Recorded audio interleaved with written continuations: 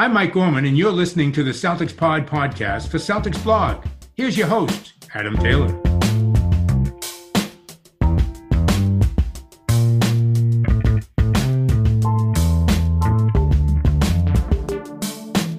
What's good, everybody? Happy Friday. You haven't heard of us all week, and that's because we have some news. I'm not saying it's good news. I'm not saying it's bad news. It's just news. So today is Brendan's last episode with the Celtics pod. He hated the fact he was wrong about Peyton Pritchard, decided he just couldn't deal with the ridicule that was going to follow for the rest of the season. So he's leaving. Jokes aside, Brendan's leaving to double down on his Kings coverage for the Kings Herald.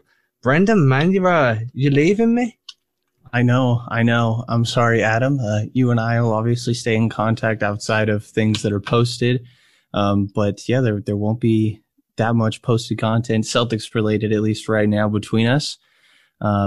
Because of Pritchard, right? I mean, are we blaming Pritchard for this? Yeah, I mean, he goes down and that's when I call it. Maybe it's not a coincidence. I could not handle it. You're right. It was too much every episode, having to face my wrongs all the time.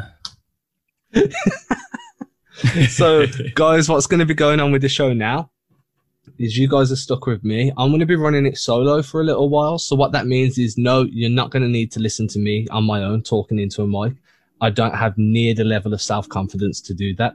So what I'm going to be doing is I'm going to be bringing in people from around SB Nation, talking to them about upcoming games that have gone by. And if we're in a bit of a period where there are no games, like a 3 or 4 day off stretch, then I'll be bringing in guys from Celtics Blog, and they'll come on and we'll discuss whatever's going on at that time, what they've wrote about, what they're thinking of writing about. So we're going to diversify the content. I'll also be leaning on the guys from CLNS Media, seeing if I can clip some of the locker room stuff that they get their access to and try and bring that in there as well from time to time.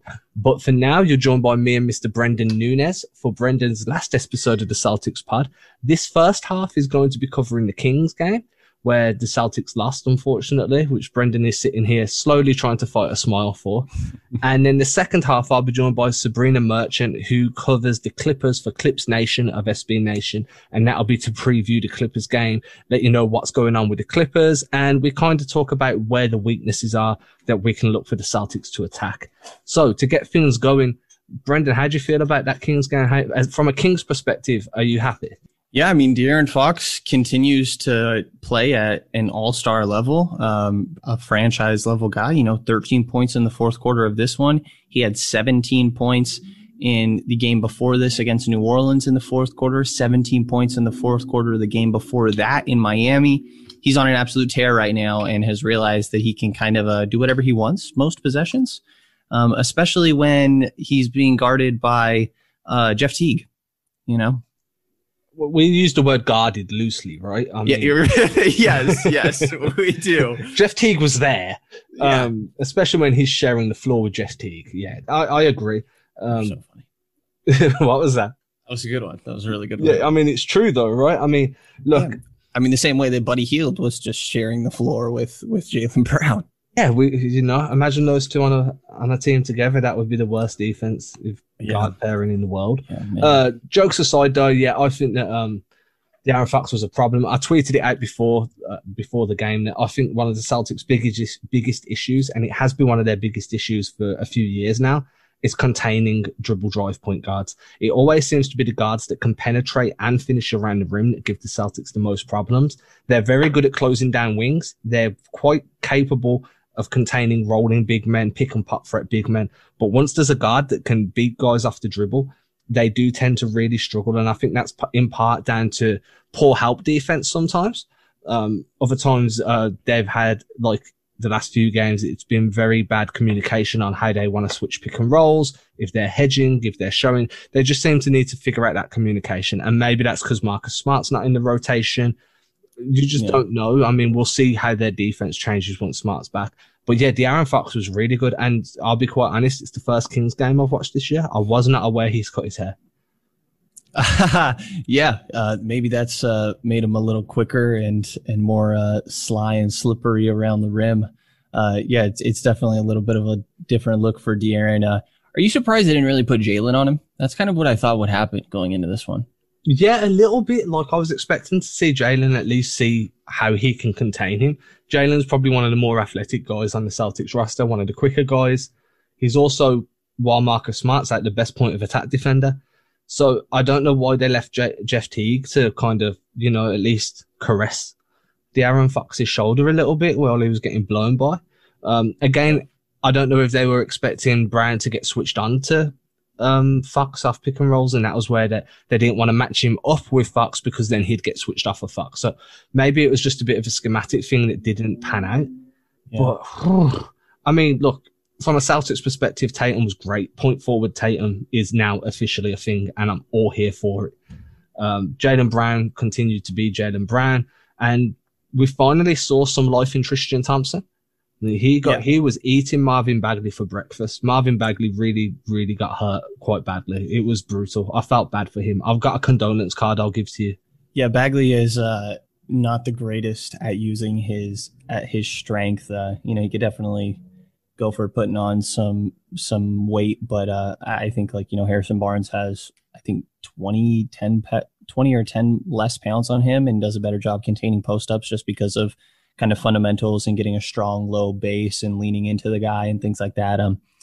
Bagley got bullied by Tristan Thompson, and there are a couple times where he had Tatum as his assignment on the perimeter, usually because of switches and things like that. And there are a couple moments like Bagley's tried hard this year, but yeah, I mean, I think any one dribble move kind of blows you past Bagley. And yeah, I thought that the Tatum pick and roll, that the Kings had absolutely no answer. I mean, they've been a horrible defense this year, and the bright side of their defense kind of is Rashawn Holmes. At least he's the most important defender, because when you look at the backups that come in after him, being Hassan Whiteside or maybe Marvin Bagley at the 5, it's just such a drastic drop off in defense. And I think getting Holmes involved in the pick and roll and forcing him to kind of be in that drop really led to so many opportunities for Tristan Thompson to either get a drop-off pass in that dunker spot or come away with an offensive rebound, because the Kings, weak side guy was never sliding in and really containing Thompson at all. So I really thought that whoever was sitting in that dunker spot was kind of going to be able to feast all game. But it did kind of slow down when I think Time Lord was kind of the main backup for a lot of this game. And then Tice got some minutes as well. But yeah, I was really surprised that Thompson didn't continue to get run, because he was killing the Kings at first, in only 22 minutes to come down with 10 boards, 3 of them offensive and 17 points. I thought he did great, and was really surprised he didn't get run later in the game. Yeah, so I know we spoke about this off air, and I know that there's been a quote that's come out saying there was no time minutes restriction for Tristan Thompson. My outlook on it is this. There's evidently been something from that original injury that Thompson had to start the season that's hampered his performance, because over the last few games, we're starting to see a lot more aggression on the offensive end. He looks a little bit quicker defensively, seems to be willing to use his body a little more. And with that means that if there was some underlying injury that was like residue from the initial primary injury, I'll use the word injury 5 times in 2 seconds, then pulling him out of the game after 22 minutes makes sense in terms of keeping him fit for the game against the Clippers. This is a back-to-back. Maybe he felt a twinge. You don't know what's gone on that hasn't been released to the media. It makes sense to me that might be one of the reasons behind him not playing. I know that Brad Stevens said it was due to matchups, but when Thompson was feasting like this, he had 17 points, 10 rebounds in 22 minutes. So he was producing some form of statistical output more than every 30 seconds. He was having a really good game. And that's just because Marvin Bagley blows. I was waiting for a response. On defense, yes. On both sides of the floor. Well, there's been progress this year. There's been progress. Okay. Yeah. I mean, look, man, I haven't watched much. He's Kings. 21. He gets the Tatum treatment. Tatum's 19. What you want about? Yeah, my bad. Bagley's only 19 too. I've been watching a lot more. I try, like I said to you before, I try and watch a game a day that's non-Celtics. I've skipped a lot of Kings games this year just because I haven't really seen them as a threat. I might watch more simply for this one man named Mr. Tyrese Halliburton, because he is electric to watch. Him and De'Aaron Fox are a ridiculously good pairing. Yeah, man, I love Halliburton. I think everybody around the league seems to love Halliburton. I think that he has a good chance to get Rookie of the Year, even though I probably think it still ends up going to LaMelo. The step back threes that he's hitting in this game were insane and were not part of the scouting report coming out of Iowa State. We've talked about it a bunch on over at King's Pulse, but his shot variance this season is what has totally been the outlier and made me kind of throw his, low ceiling, I think is kind of a way that he was presented coming out of the draft that I felt was fair.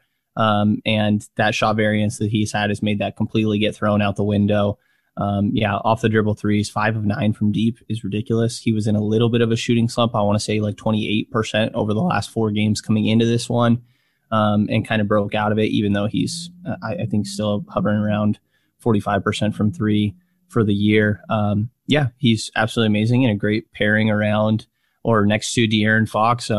The minutes that one of Fox or Barnes is not out there for the Kings really scare me, because those are the only 2 guys that can get into the paint whenever they want, on their own, at least. Because I felt like the lineups when you see, say, Corey Joseph, Halliburton, Hield, Bagley, and Whiteside, you're just forced to do a Halliburton Holmes pick and roll every single possession because he's the only capable playmaker.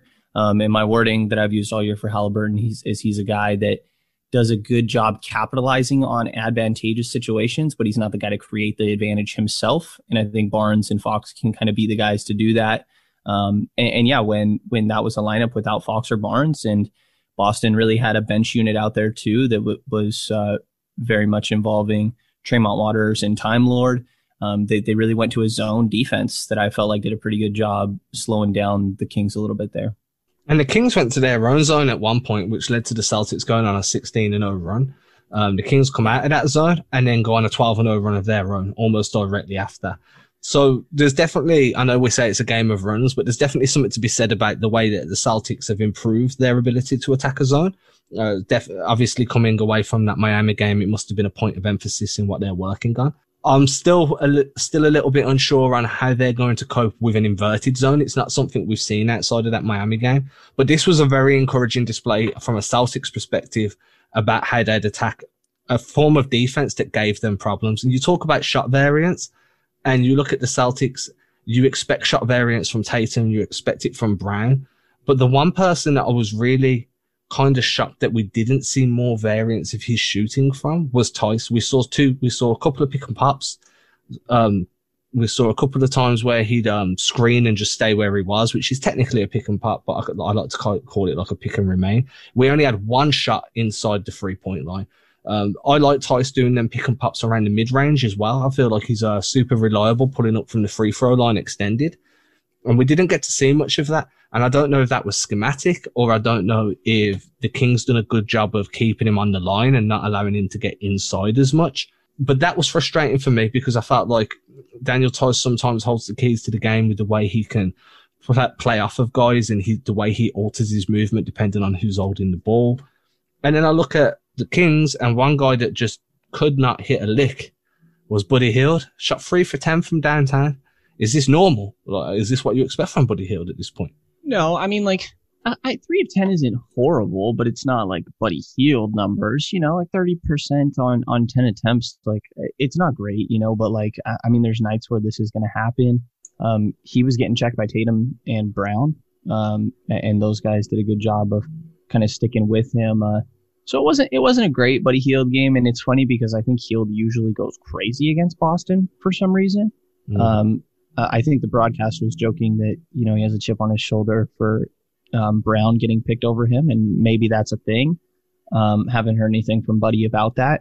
But yeah, no, I guess it was a little bit of a cold night from Buddy, but I don't think it's necessarily an outlier that like changed the game on its own. Sure, if you more follow, it was a 5-point game, and that makes it a lot different down the stretch, but it didn't feel like too much of an outlier.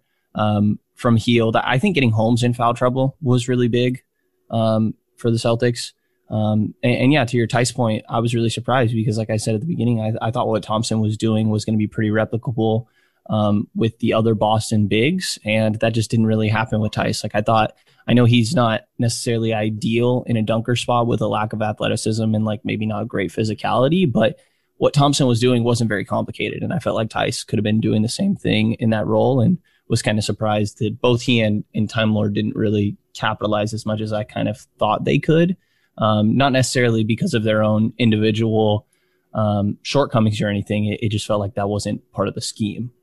Yeah, and I can understand Rob Williams replicating that more than what Theis does, just because I think Theis's impact this year has been more around the mid-range and the perimeter than it would be around the dunker spot.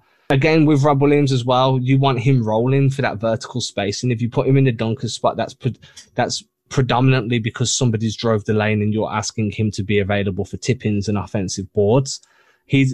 Whereas Thompson doesn't offer that vertical space and he doesn't offer that perimeter scoring. So putting him in the dunker spot and allowing him to go to work from a post up makes the most sense. But I do agree, if you're getting success coming out of that low post and figuring out how to attack the block, then maybe you run it again with Rob Williams. I just don't know if Rob Williams would have had the same success against Bagley as what Thompson did, because maybe Bagley might be as strong, if not a little bit stronger than Rob will. Bagley's a good matchup for, there's very few, I think, good defensive matchups for Bagley, and I think Robert Williams could fall under that category. Celtics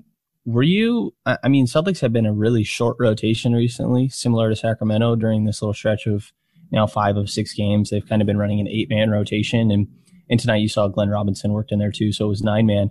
And I think Celtics have been about the same range, but last night you saw 11 players, and this is because you saw a lot of Grant Williams minutes. Grant Williams closed the game, I believe, right? And then Carson Edwards gets thrown out there. Obviously, Tremont, because of a lot of injury issues at the point guard position, Tremont's closing the game. But closing minutes of Tremont Waters and Grant Williams puts a little bit of an asterisk on the game, though.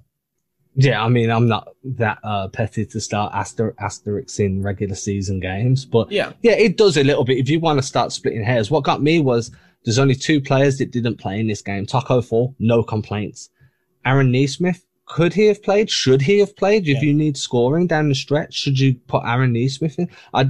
There's questions there when I'm looking and I'm like, okay, whose minutes would he have got? Because you're going to play him at the 3, ideally. You don't want it. He's too big for a 2.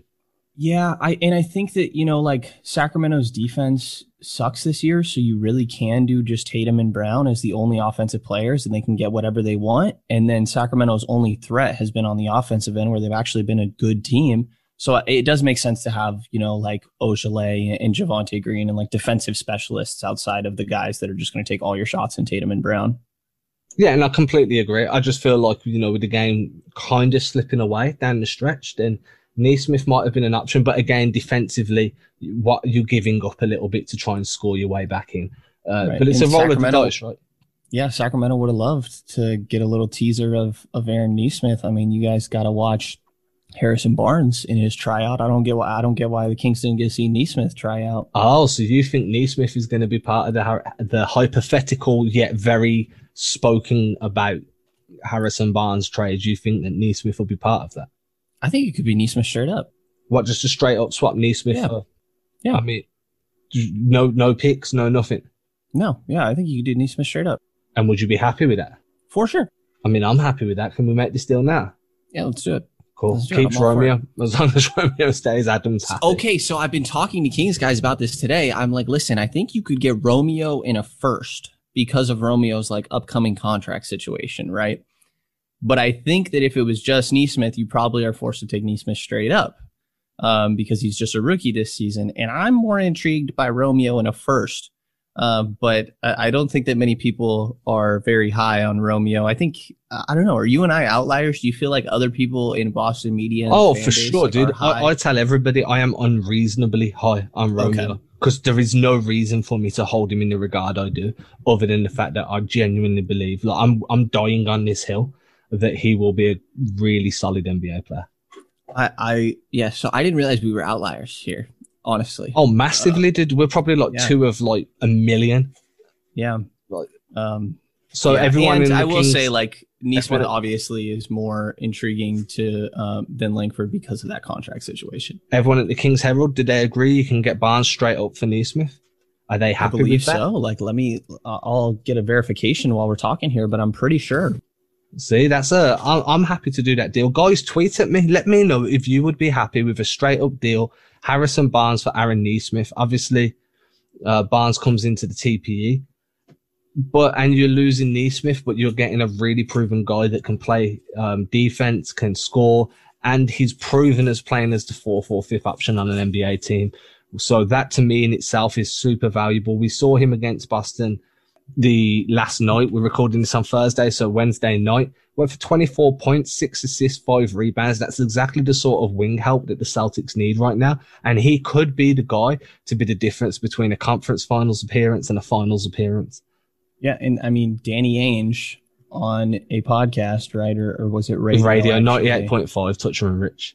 Yeah, says shooting with size is what he's looking for. A complete player who can help defensive focus too. And he called the deadline a sweet spot for using the TPE, which was a little bit of a surprise for me. I was like, okay, this is probably happening, right? Yeah, I'm more surprised that one little clip there, that sweet spot section, like little quote, that was the most surprising part of the entire interview to me, because I'd resigned myself to the summer. That was when I was expecting it to be used. Yeah, I'm getting yeses, by the way, from the Kings Herald guys on a Neesmith Barnes straight up. I thought I was just making sure. But yeah, no, people are on board on it from Sacramento's side. The money work? Yes, I did this the other day. I'll check again right now. Taking into account the hard cap? Yeah, give me a second here. I'm a little Trade NBA, which is by far the best trade website, let me tell you. Let's see. We got Aaron Neesmith for Harrison Barnes straight up into the TPE. Which does work. It is a plus 18.7 million coming towards Boston. Okay, sign me up. Let's do this tomorrow. I will send this letter over to Danny Ainge at the end of this podcast. I'm only joking. I do not have that level of access to Danny Ainge. If I did, then he'd be on this show instead of Brendan. Let me tell you right now. Fair enough. And I would tune into every single minute of that episode. If McNair, Sacramento's GM on the other side, is asking also for Boston's 2021 first, are you still in consideration here? Well, I mean, if you're making a like move for a guy like Harrison Barnes, I mean, how long's left on Barnes' contract? 3 years. So you're not only going into an immediate help, but you're getting long-term help. And you'll see this a lot with teams that feel like they're in contention. They'll move on from first-round picks during the period of contention to be able to acquire that immediate help. So I think that gaining Harrison Barnes and losing Neesmith plus this year's first, this year's a good draft too. Yeah, I think that's still fine, honestly. You can always make fringe moves and see if you can pick up a late first elsewhere if you really like somebody at the tail end of the draft. But Celtics have had enough young guys coming through the draft over the last few years. It's time to really take a hit at somebody that can come in and provide immediate help. And Harrison Barnes, to me, screams like he'd be the perfect fit. So take Neesmith, take a first, but that's as much as you're getting. I mean, I'm running away with that. I don't know that De'Aaron Fox is the most happy, but I don't think their current level of play is. He can grow his hair out. He'll be fine. Yeah, exactly. And, Kid Cunningham's got a nice set of hair on him. So, yeah, I think it makes the Kings really bad. That was like the best segue in the world. It makes the Kings, I think a big part of it is that it just really makes the Kings bad this year. The Kings are a game and a half out of the 5th seed in the Western Conference. I saw you tweet. They're also a game and a half out of the 14th seed in the Western Conference. And they're about to play Denver, the Clippers, and the Sixers. So they're going to be, you're out of the playoffs. Yeah, so like everybody's feeling really good right now. But, it's probably going to come back down to earth. Quite quickly. Yeah, it's going to crash back down to earth. No, I agree. Look, Harrison Barnes makes a bunch of sense to me. I'd be happy to do it. If it means losing Neesmith and a pick, that's fine. We get to keep Romeo, yes, even better. The Kings obviously are more all in on a high draft pick this year than making the playoffs. From what I know the fan base would prefer a playoffs appearance. Their playoff appearance starved. Yeah, and we don't really have a tell from McNair. He's been very quiet. But I think like moving on from Bogey, like I think if you wanted to win this year, you would have re-signed Bogdanovich to that deal. And I think that he's very much preached that He wants to get the team back to the playoffs, but he wants to eventually reach championship level basketball. And the way that you do that, in my mind, is you need to add one more De'Aaron Fox level talent. And the only way that's coming to Sacramento is through the draft. And Halliburton is only a rookie. Fox is just about to kick into that max deal, similar to Tatum. So they have time, and Harrison Barnes just is the exact player that Danny Ainge is talking about in this radio show. 6'8", he's shooting 41% from three this season on 4.4 attempts, and it's really not some crazy outlier. Since the start of 2018-19, he's shooting 39% from three on 4.7 attempts. He doesn't really force anything. I think he's pretty switchable on defense. You can get away. Like, he's probably a 3-4, right? But you can get away with kind of 2 to 4 switching, even some minutes on a 5, because like I said, he's very fundamental in using his physicality. I think he's just an extremely smart player that doesn't really force anything. I think that he's a great fit in Boston. I've been preaching it here for a little while. And this is going to be the last time we get to hear you preach it. That's the worst thing that we see. You make bad decisions. I'll be Brendan. back when the trade happens. Make bad decisions, Brendan. Like deciding Pritchard's going to be a bust. You see, if you've just been on the Pritchard well, train you're just saying you out. want to trade away Boston's first, which is the next Pritchard. So Yeah, but you get Harrison Barnes and it helps now, and they don't need any more rookies. They have enough rookies. The problem with this bench is they're all too young. okay, I got you here. You know what I if mean? it's Neesmith and Pritchard for Barnes? No. Come on. No, don't- that was so quick. Don't push the boat. Don't rock the boat. We agreed on Neesmith in a 2021 first. That's what we agreed on. I'd prefer that anyways because, yeah, never mind. You'd have to quit your own podcast if Pritchard came. No. I Yeah. can act like I was high on them the whole time. They don't know about that. Over Oh, there. I'd make sure everybody knew. No, they do know. Everybody, yeah. No, I'm not alone in that. So Right, guys. We're going to say bye to Brendan now for the last time. Brendan, you want to tell everyone where they can find you if they want to keep hearing you with your bad takes on Pritchard? Yeah, well, I'm sure you and I will be quote tweeting each other all the time and interacting with each other. So if you follow Adam, you're going to end up running into me, I'm sure. But yeah, it's at Brendan Nunes NBA. Adam and I are very creative with those, as a joke we've used maybe 100 times over. And yeah, I'm going to be doing a solo pod myself at King's Pulse. And I'm sure you and I are both going to come up with some fun ideas for solo podcasts and probably steal each other's ideas and expand on them as well. So, yeah, man, I'm sure that you're going to do a great job keeping up this pod, and everybody be sure to continue to tune in. And if you don't have anything nice to say, Then don't say it at all. Guys, you're going to hear from Sabrina Merchant and myself on the upcoming Clippers game shortly. Brendan, man, this isn't the last that myself and Brendan will be doing. We'll be doing some other work, most likely together at some point. But for now, this is goodbye from the Celtics pod.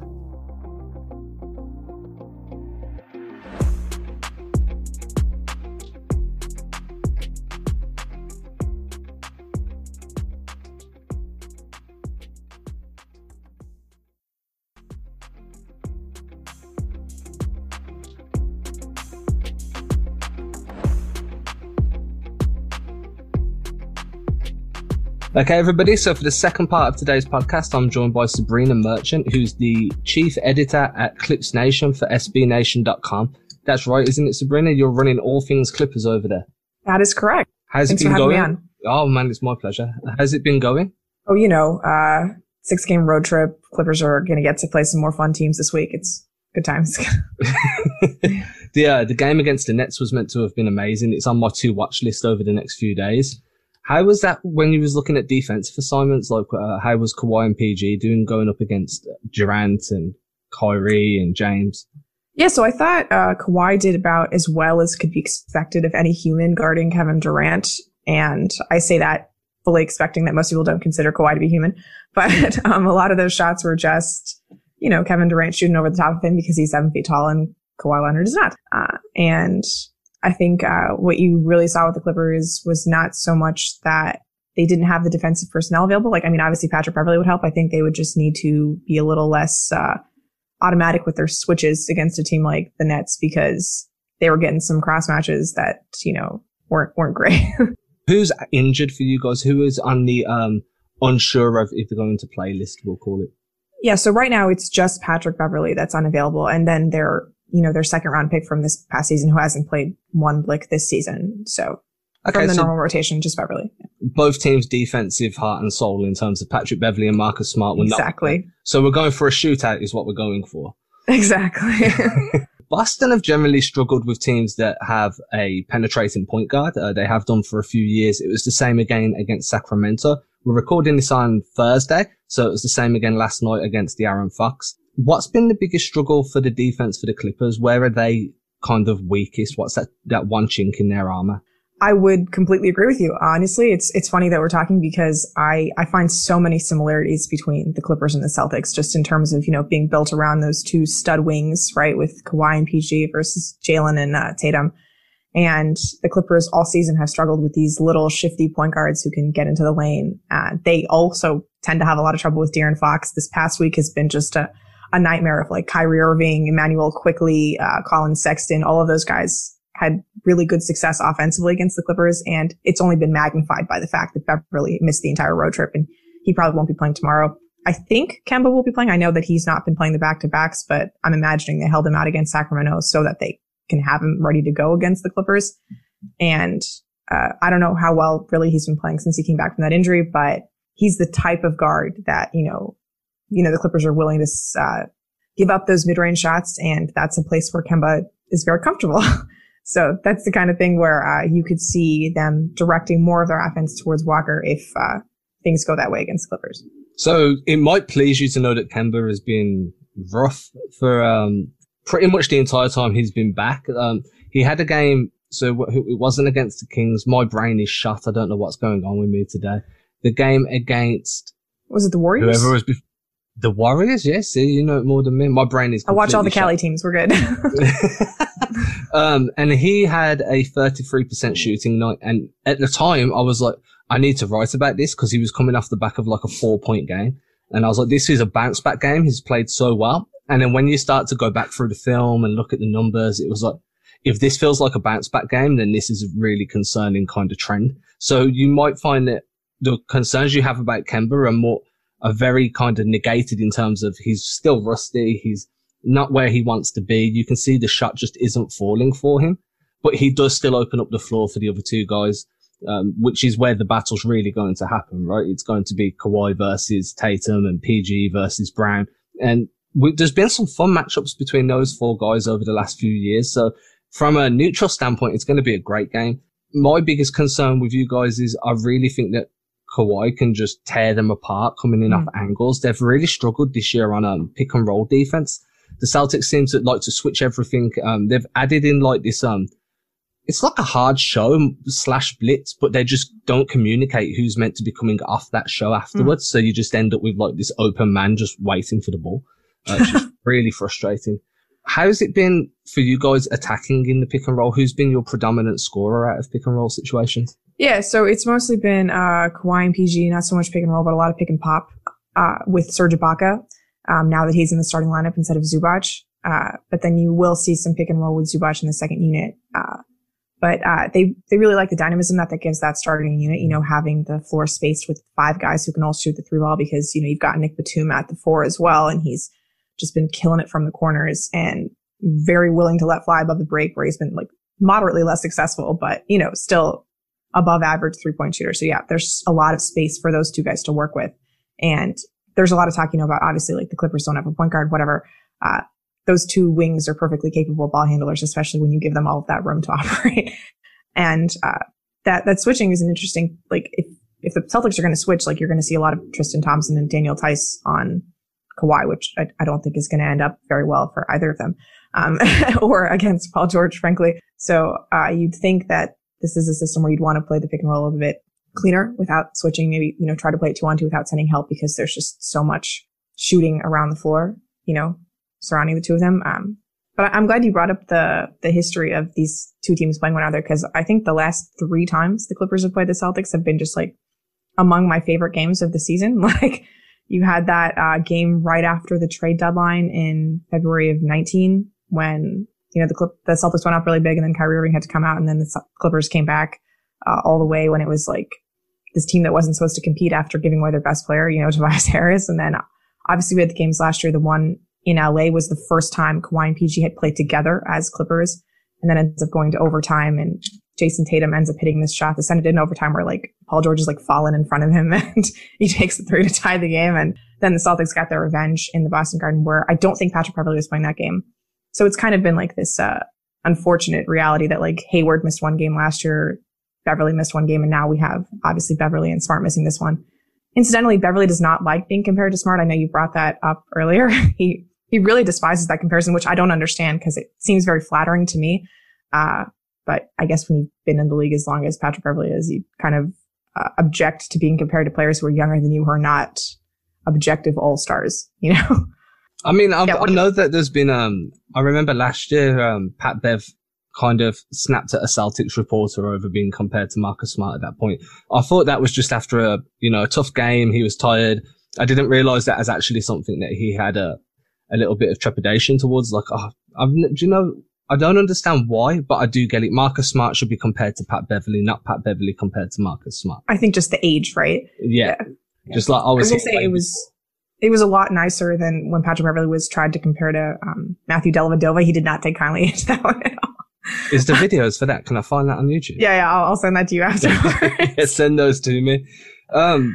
So yeah, the Celtics have been switching. What I do notice is when Tristan Thompson's there, they might run like it's really funky. It's like they'll have one guy drop, so it'll usually be Thompson, and then they'll switch the other four positions, which makes it really hard because the predominant idea of switching is everybody rotates on a switch. Mm-hmm. So when you're anchoring one guy, it really does make it difficult to execute. My biggest concern there is more Zubac, just the way he's going to be able to just overpower everybody they've got.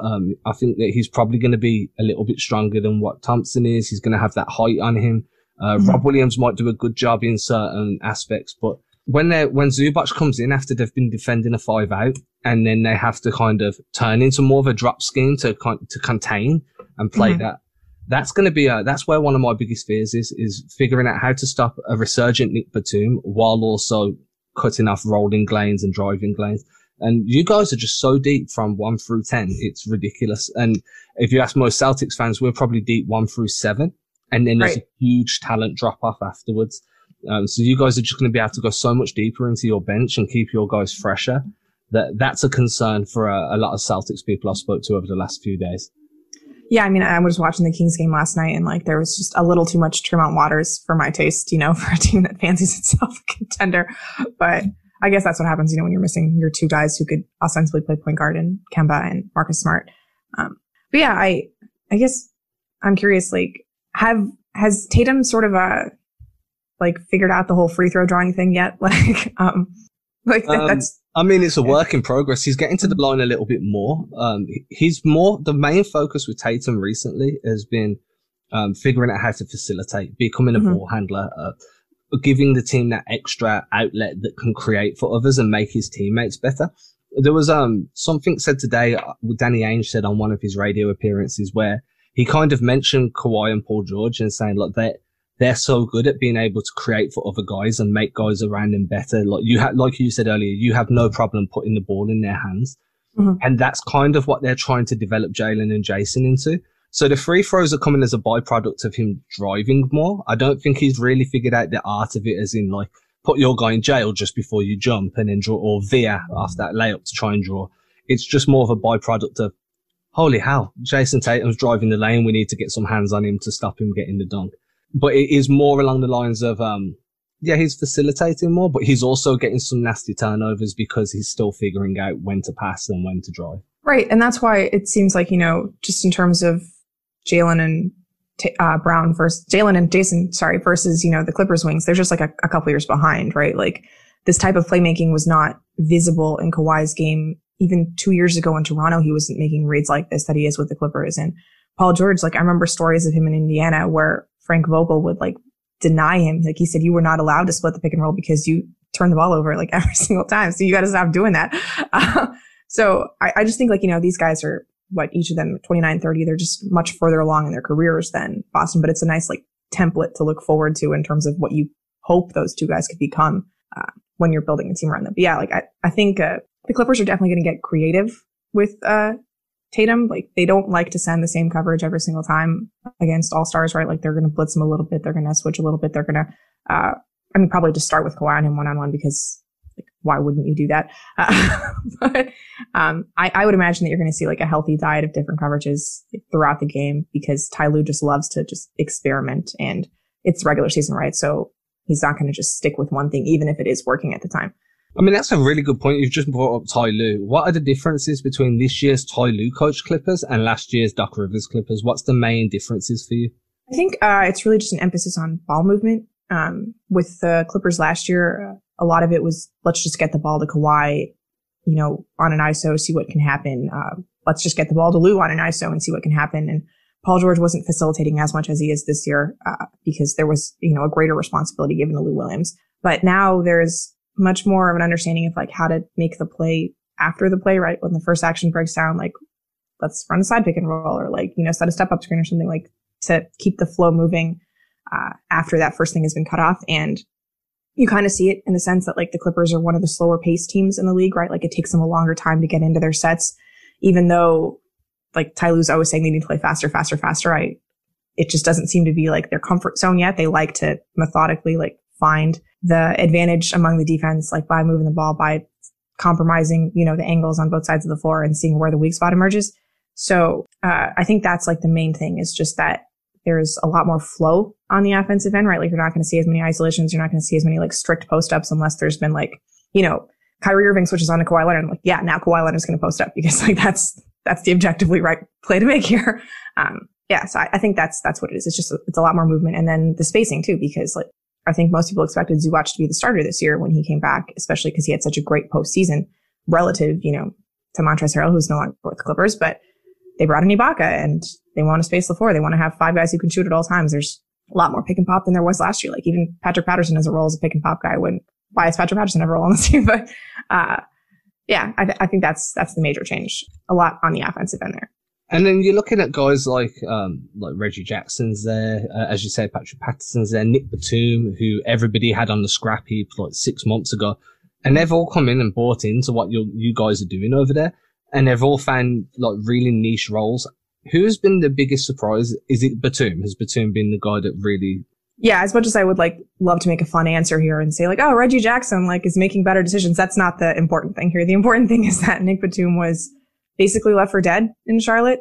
He claims that his game has not changed one iota, that he just likes the fit better here, and maybe that's it. But he has been remarkable. Like, you talk about how great Kawhi and PG are on the wing defensively. Like, they can switch with Nick too, because he's just another guy who can handle most of those assignments. Like, obviously the Nets were tough for him. The Nets are going to be tough for anybody, but like against an average team, he's pretty great.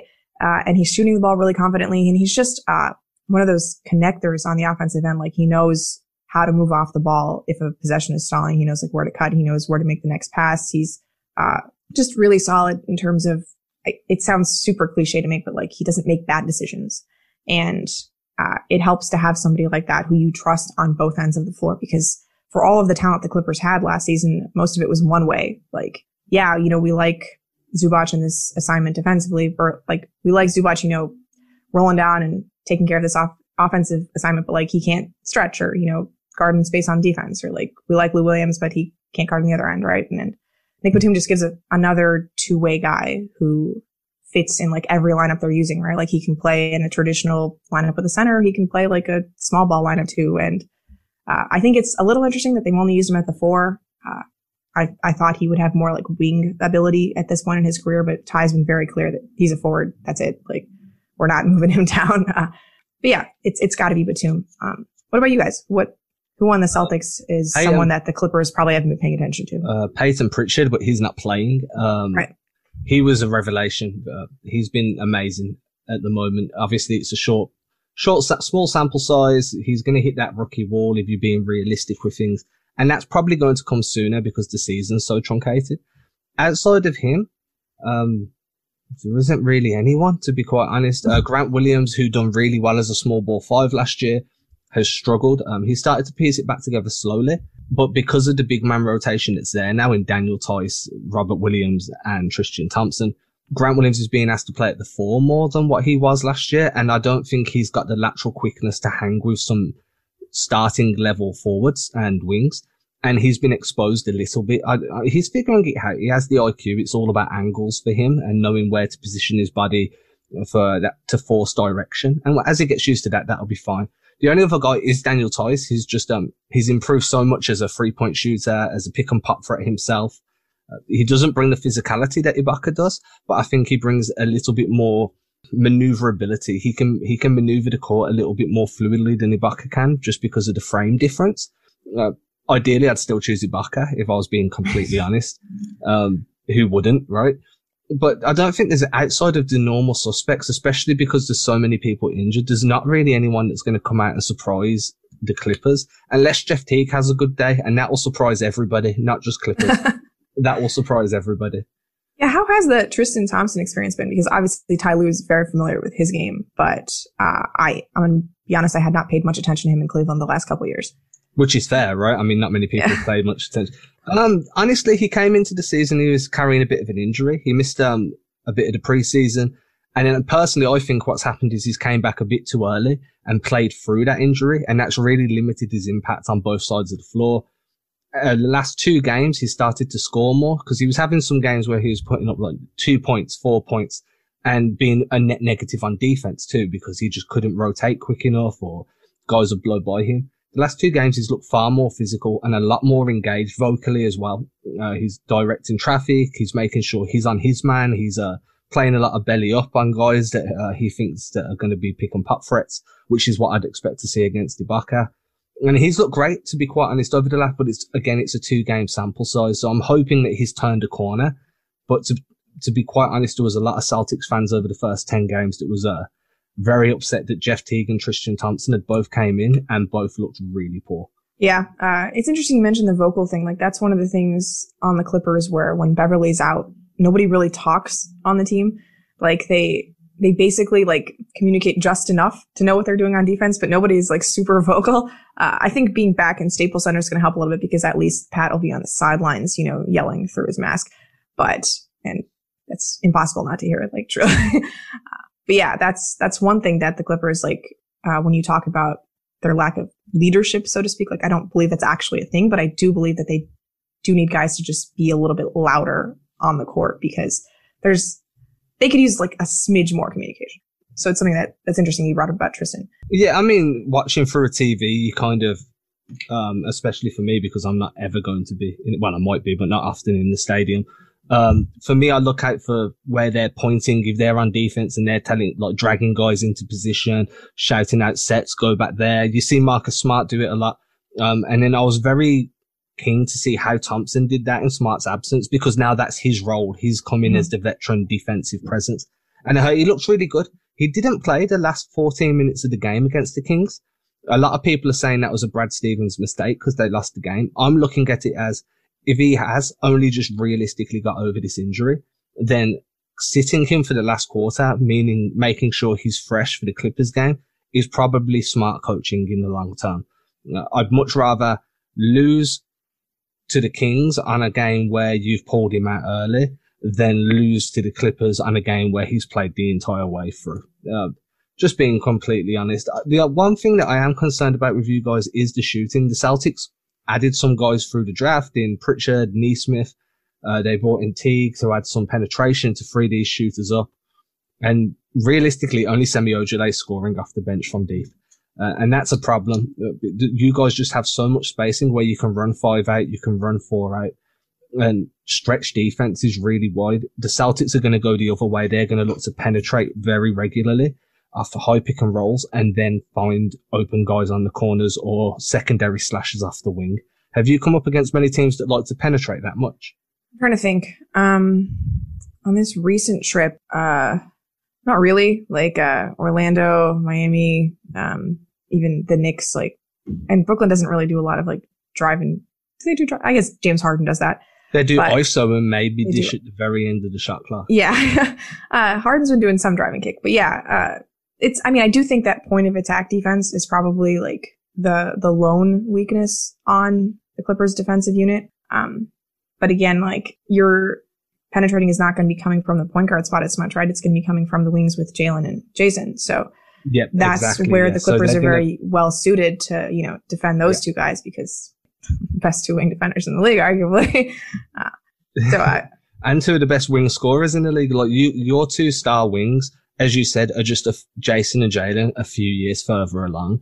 And this is why I like going up against the Clippers, because you can see the growth from Jalen and Jason in the way they attack and how they, like when they first played against Kawhi and PG, you could see there were struggles. They were trying to figure out how to get open, how to get their looks. And then it got easier. Then you had the PG slip, which Celtics fans will tell you was a nasty crossover.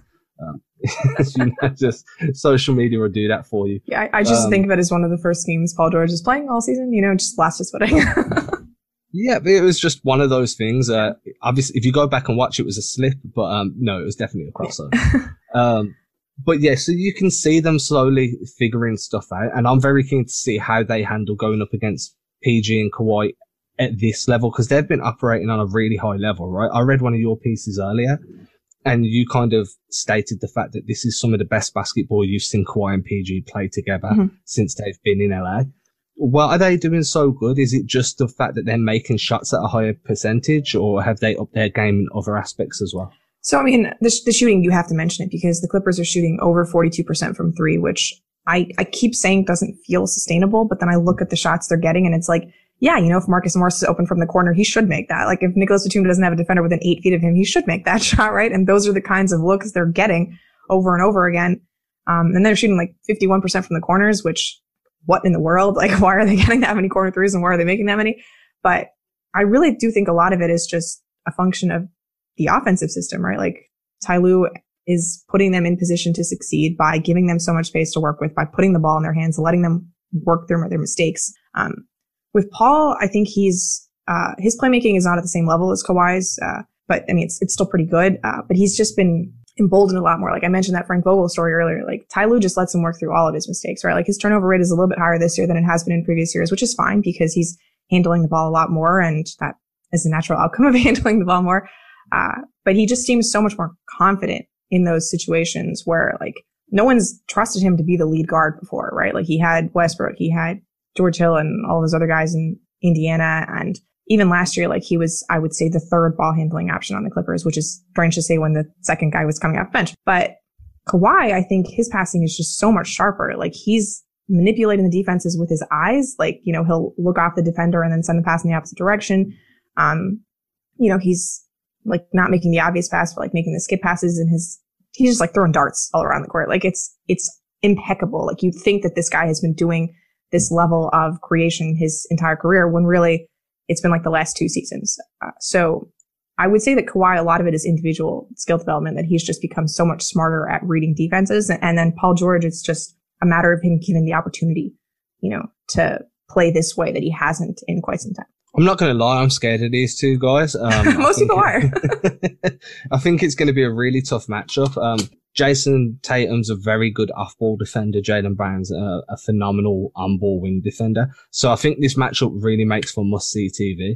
The only other guy I really want to ask you about before I kind of let you ask anything you want and then we'll wrap up is, what have you seen in differences between Landry Shamet and Luke Kennard? I know that you brought Kennard in with the idea of he can facilitate a little bit more than what Shamet could. He can put the ball on the floor. Has he lived up to that expectation, or has he kind of been a letdown?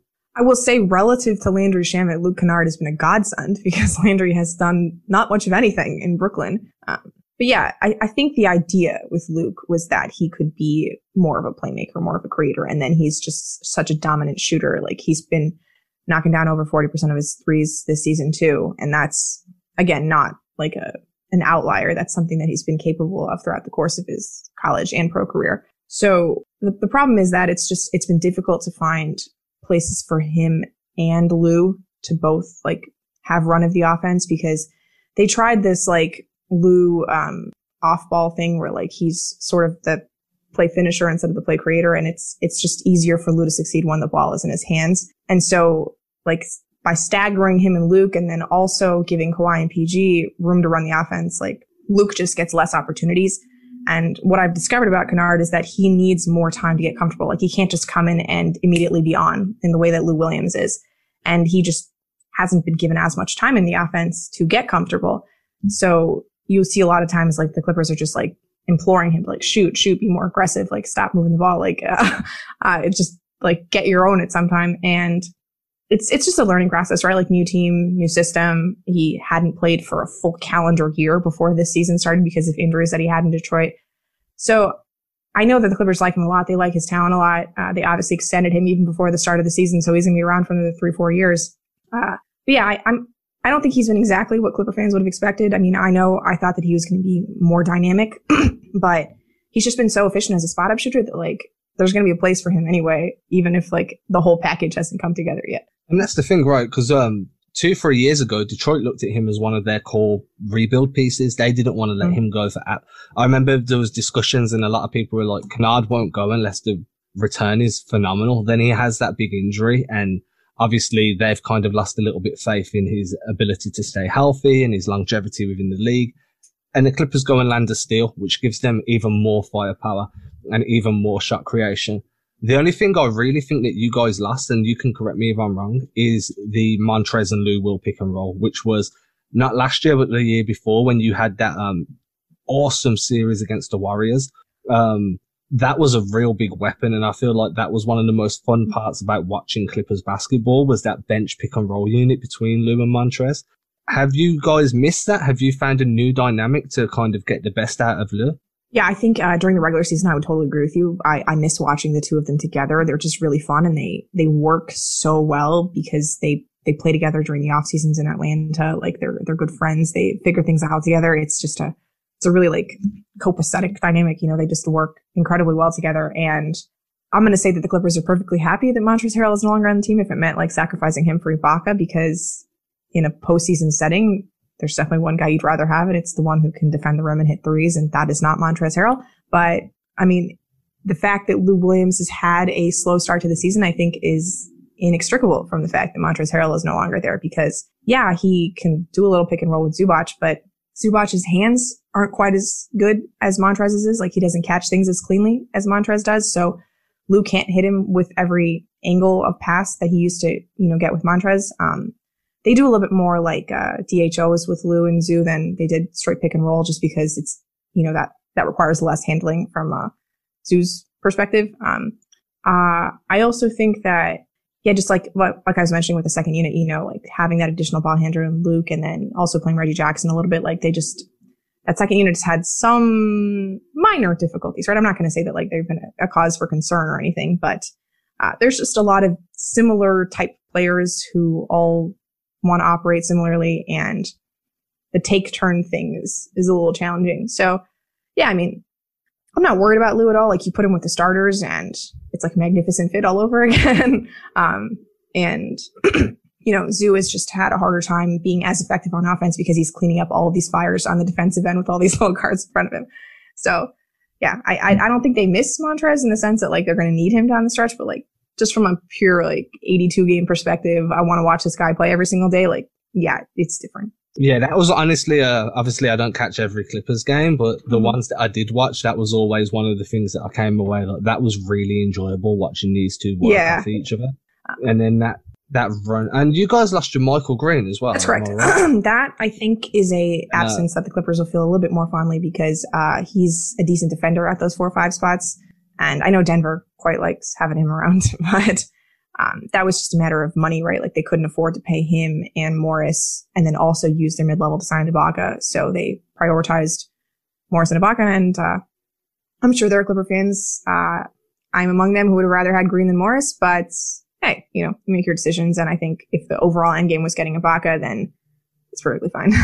Marcus Morris heat checks are a thing of legend. Yeah, he was a Celtic for a minute there, right? Yeah, we got lots of Marcus Morris heat checks. They were a thing, yeah.